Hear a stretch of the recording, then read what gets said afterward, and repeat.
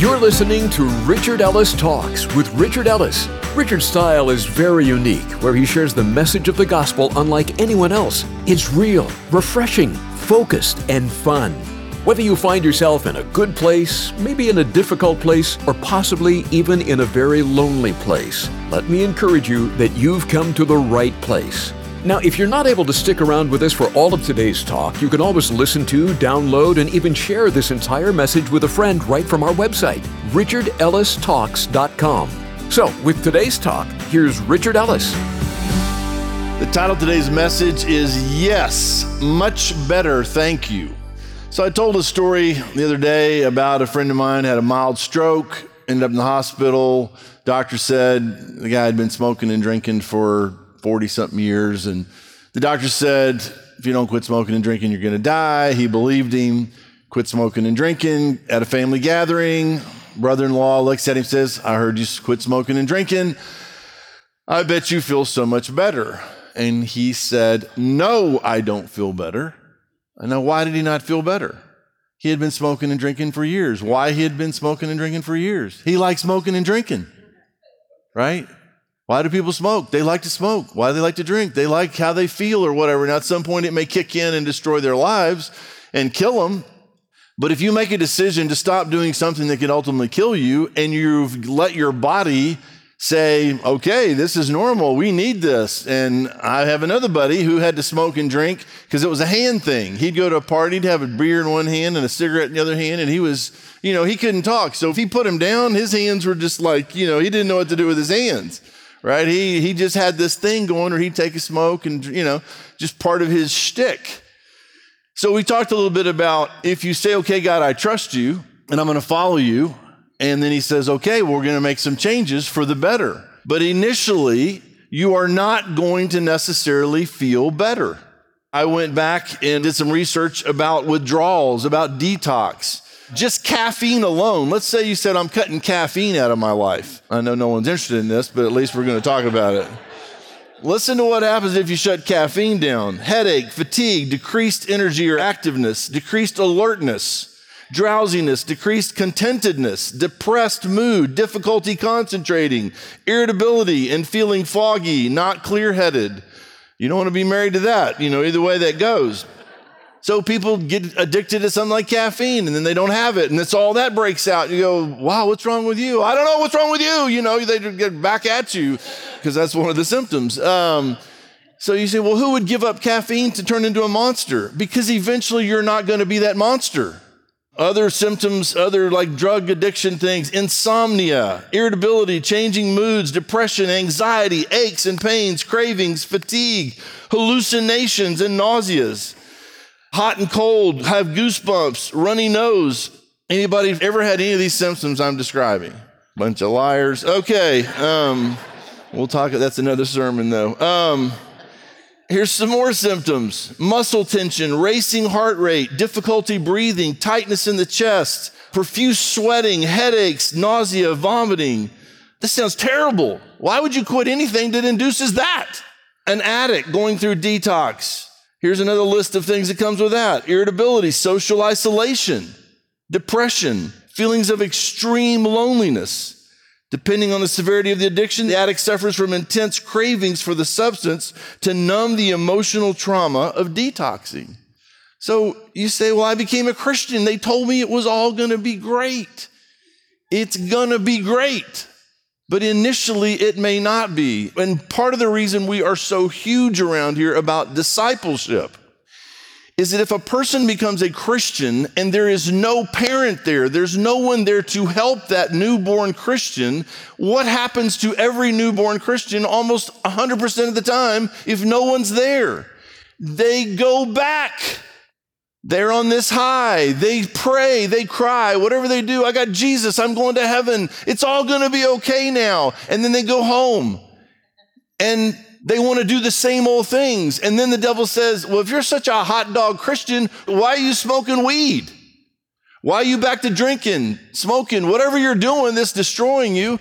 And they're like, well, I don't know. Maybe I didn't mean it. Maybe I didn't do it. And so then this is what's nuts. A person can get saved and then blow through 20 years 30 years. You say it's not possible. Someone is supposed to be there to raise that child. Now, I had godly parents. They did the best they could, but I had no one there to talk to me. Now, I know we got kids listening and watching, so I'll try to be really careful with this, but on a very kind of cut to the chase personal level, when my systems went live sexually, I needed another man to talk to. I had no one. So then what happens? The average man goes into dark secrecy. All these desires, you want to do these things, you want to see these things, and so you embark on this journey, and there's no one to tell you, hey, dude, if you fill your head with that, it's going to destroy your life, right? Where are the men? You say, well, why aren't there men like that? Because too many times the dad who's supposed to help you is struggling too, and he doesn't want any questions. So get your stuff together so you can help someone. You say, but if I stop these things I love to do, I'm not going to be happy. I'm going to be one of these lists. I'd rather not be that list. But then you're a prisoner of war. You're not in a position to help anybody because you're living this secret life, hiding. I'll read you some verses about that. You know what? Let's go to Genesis chapter 3. This is where this whole thing got jacked up. The universe created, Adam and Eve in a garden, talking to God every day. Everything's great. And then this serpent shows up and offers them options, and they bite, literally. So they sin, and if you go down to verse 7, then the eyes of both of them were opened, and they knew that they were naked. And they sewed fig leaves together and made themselves coverings. So what is the first thing you do when you sin? You cover. You start trying to cover up for what you did. And they heard the sound of the Lord God walking in the garden in the cool of the day, and Adam and his wife hid themselves. So you cover, then you go hide. Look at what little kids do. They do something wrong. Sweetie, where are you? Sweetie. They're back under a door somewhere, Did you? No. Right? What did you do? Nothing. Right? That they're guilty, they are sin, it's just all over them. They hid themselves from the presence of the Lord God among the trees of the garden. Where do you think you're going to go and hide from God? Right? It's like little kids doing this. You can't see me. Just because you can't see me doesn't mean I can't see you. Of course you can see us. Then the Lord God called to Adam and said to him, where are you? Not because he didn't know where he was. He wanted to see what he would say. So he said, I heard your voice in the garden, and I was afraid because I was naked, and I hid myself. And he said, who told you that you were naked? And he said, have you eaten from the tree which I commanded you that you should not eat? Now, these are just pretty simple questions. What is the answer to that question? Yes, sir. What did he say? The woman. Start hiding, blaming, covering, no responsibility. Let me tell you what grown-ups do. Take responsibility for what you have done. It is no one else's fault. The woman whom you gave to be with me, she gave me of the tree and I ate. It's not my fault. How are you going to resist this? And the Lord God said to the woman, what is this that you have done? The woman said, the serpent. Everybody's pointing to somebody else. Even the woman won't take responsibility. The serpent deceived me and I ate, and here we go. And so what have we been doing all this time? So if you are not a believer, become a Christian. God, I'm a sinner. I need your forgiveness. I believe Jesus died on the cross, was buried, raised from the dead to save me, to rescue me, to give me eternal life, abundant life. Come live in me right now. Save me. I'm good. Come on. I want you in me. He comes in. You receive him. Then what do? Take responsibility from then on. Get somebody around you. Say, God, send someone, show me, help me spot someone who appears to know what they're doing in regard to following you, and I want to get with that person and let them help me, or I'm not going to make it. I'm telling you, it's not going to go easy if you don't get some help. And then once you engage in this process, yes, you're going to experience some pain. Yes, you're going to have withdrawals, detox. But if you will go through that, I read one article that said in some of these detox, if you can clear 2 weeks, you start feeling better. Anybody going to give me a witness that knows what I'm talking about? I don't want to hear you've heard about this. You personally have been through this and can attest. We got some hands up. Go to Psalm 103. Now, I understand we don't want to suffer, and this is where this gets completely lost. I want Jesus to suffer for me on a cross, but I am not interested in the fellowship of his sufferings. I don't want anything to do with suffering. So let him suffer. Don't ask me to suffer. And he says, yeah, but if you'll trust me and you'll hang in there and get some accountability, I would be without accountability. I am a complete disaster. When I meet a man and there is no accountability in their life, I get really nervous about the guy's life. You say, well, what if he's just doing well and he's been doing well for so long? Oh, maybe, but then he's in accountability with someone who needs him. You never get to the point where you don't need somebody. Psalm 103, a psalm of David. Bless the Lord, O my soul, and all that is within me. Bless his holy name. And then he gives us reasons. Bless the Lord, O my soul, and forget not all his benefits. What is the devil offering you that has helped you in any way? Hey, let's go cheat on your wife. That'll make it great. Let's go cheat on your husband.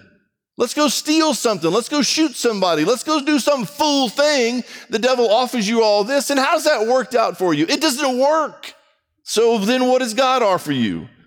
Forget not his benefits, who forgives all your iniquities. The devil's trying to get you to sin, not forgive your sins.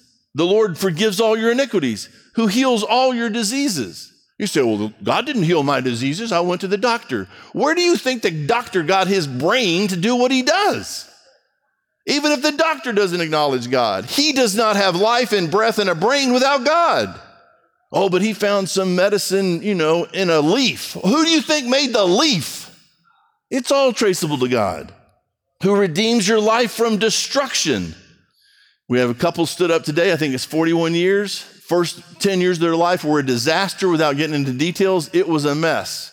He got saved. 2 weeks later, she got saved. It's not been perfect since then, but it is better. He has redeemed them from destruction. And that's why they can bless the Lord. Bless the Lord, O my soul, crowns you with loving kindness, tender mercies, who satisfies your mouth with good things, so that your youth is renewed like the eagles. The Lord executes righteousness and justice for all who are oppressed.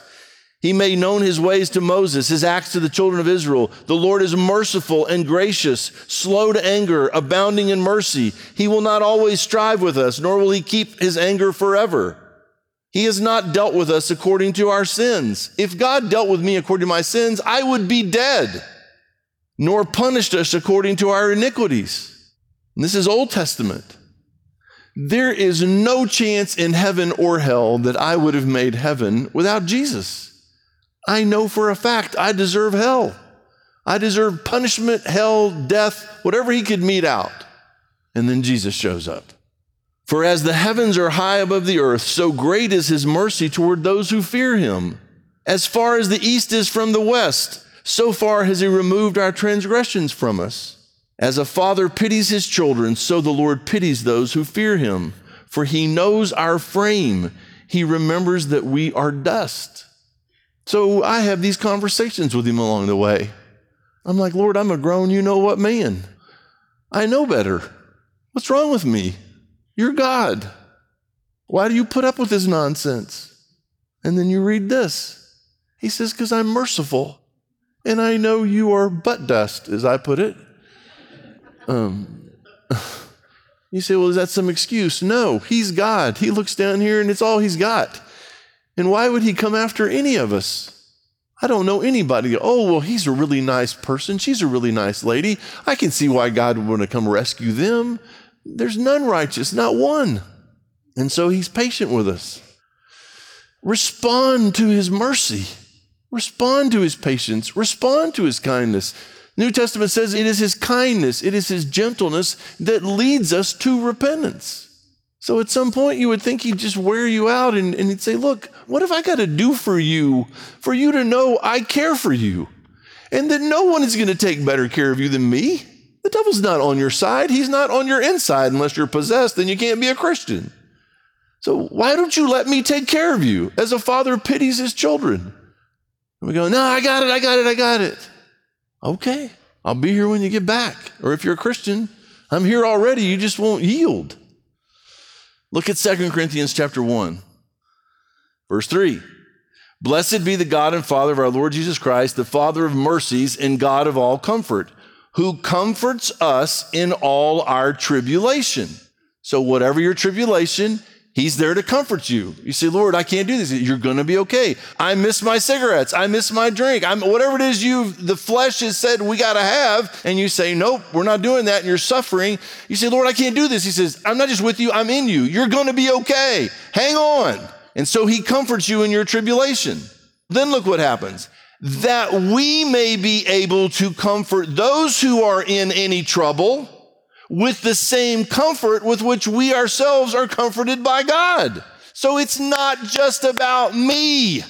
Oh, I've got all these problems. God took care of me. He's like, okay, yeah, and I am comforting you in your troubles. Now, when you see someone else in trouble, I'm expecting you to do what I did for you to them with that same kind of comfort. And that's Christianity. That's the church. That's the body, right? So you say, well, I don't want to go through any trouble. There's no way around it. We do stupid things. Bad things happen to us. You're going to have trouble. And he's going to comfort you, and he's going to put you in a position to comfort someone else. Unless you're a selfish 2-year-old that says, I don't want to do anything with the church, and I'm going to get away from these crazy people. You're the crazy person.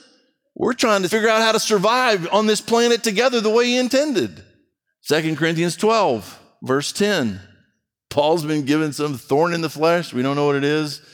And so God says, look, he prays 3 times, take it away, not taking it away. He says, okay, if it's not going anywhere, therefore I take pleasure in infirmities, in reproaches, in needs, in persecutions, in distresses, for Christ's sake. For when I am weak, then I'm strong. So if being all this stuff that I think causes me to be weak is not, I don't think that's good. But if God says it's good, then it turns out when I am weak, that's when I'm strong. Okay, bring it. We're trying to get rid of all the obstacles, all the problems. And we think, oh, I'm going to have this perfect little life. You're not doing anything. Galatians 5. This talks about verse 16, walk in the Spirit, you shall not fulfill the lust of the flesh.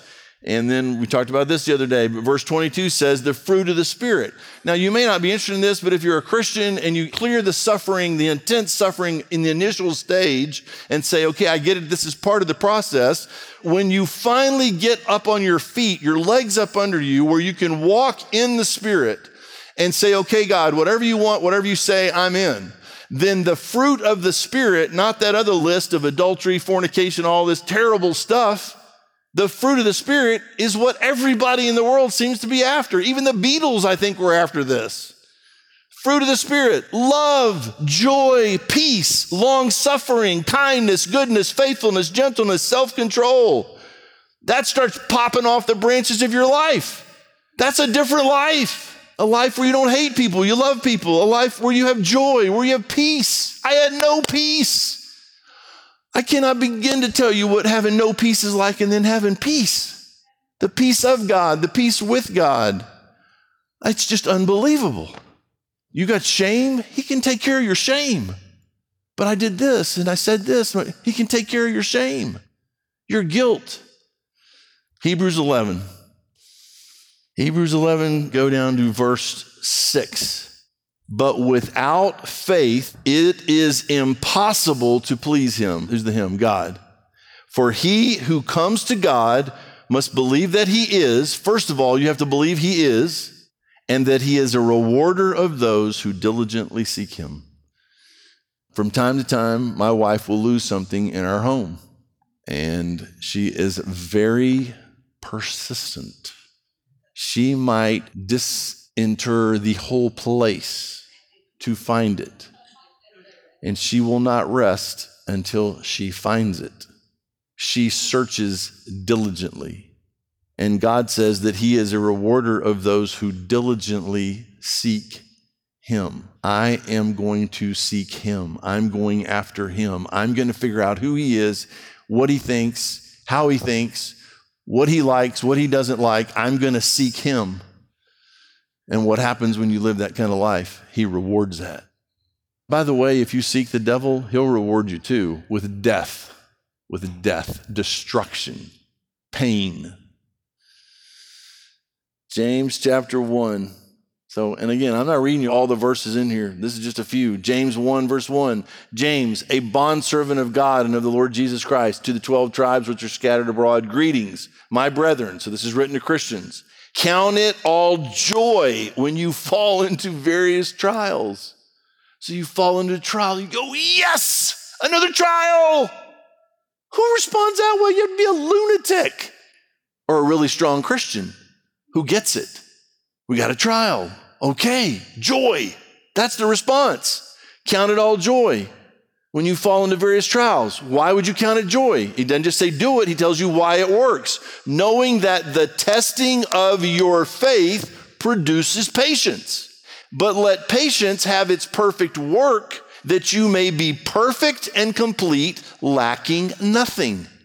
So when this process kicks in, you count it all joy, you know God's up to something, and when he gets done with whatever he's doing, you are perfect, complete, lacking nothing. You got everything you need.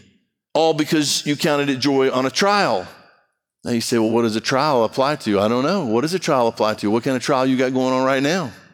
And if you counted it joy, because if you don't count it joy, there's no patience with it. And if there's no patience doesn't get its perfect work, and then you're not complete. You're lacking all kind of stuff because you won't engage.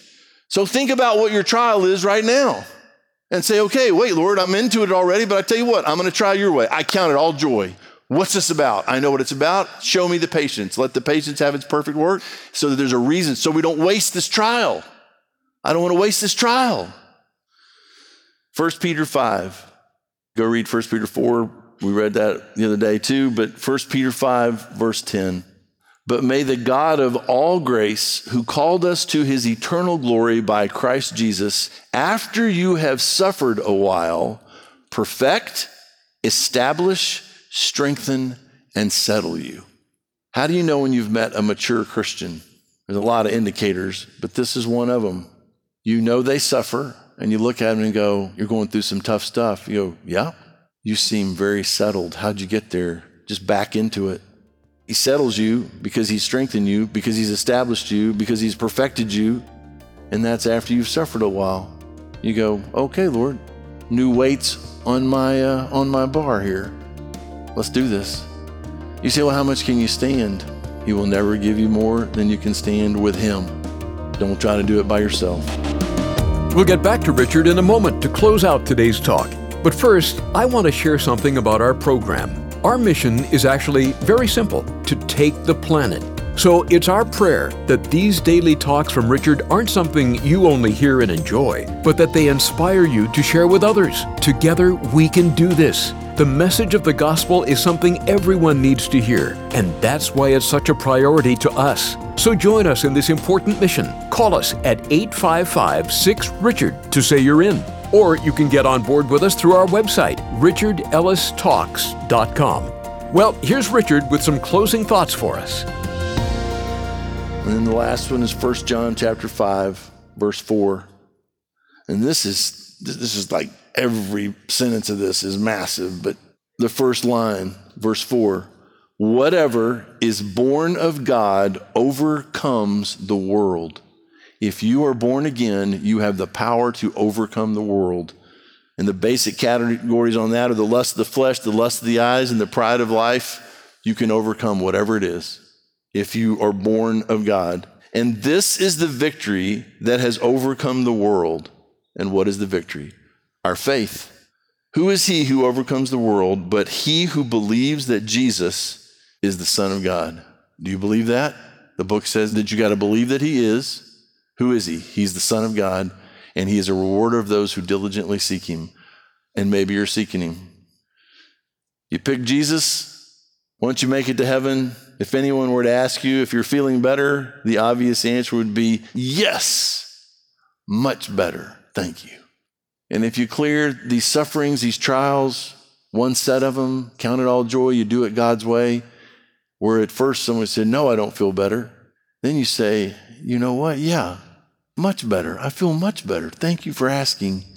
It's working. My life is not without suffering. but it's also not without peace, without joy, without rejoicing, without trusting Him, without having faith that He knows what He's doing, and there's a reason for allowing it. Thanks for listening today to Richard Ellis Talks. We're confident that the program blessed you, and we want to hear about it. One way is to give us a call and let us know. The number is 855-6-RICHARD. Another way is to drop us an email. Jump on over to our website, richardellistalks.com, and click on the Connect tab at the top. We'd love to hear from you. And while you're there at the website, there's a ton of great stuff there just for you. Things like all of the talks from Richard, a prayer wall where you can leave your prayer request, and a whole lot more. Check it out, richardellistalks.com. Finally, we love doing this program for you, but we're so grateful when you hop on board to help us with the cost. Call us at 855-6-RICHARD, or you can contribute through the website. It's easy and much appreciated. 855-6-RICHARD or richardellistalks.com. Until next time, God bless you, and thanks for listening to Richard Ellis Talks.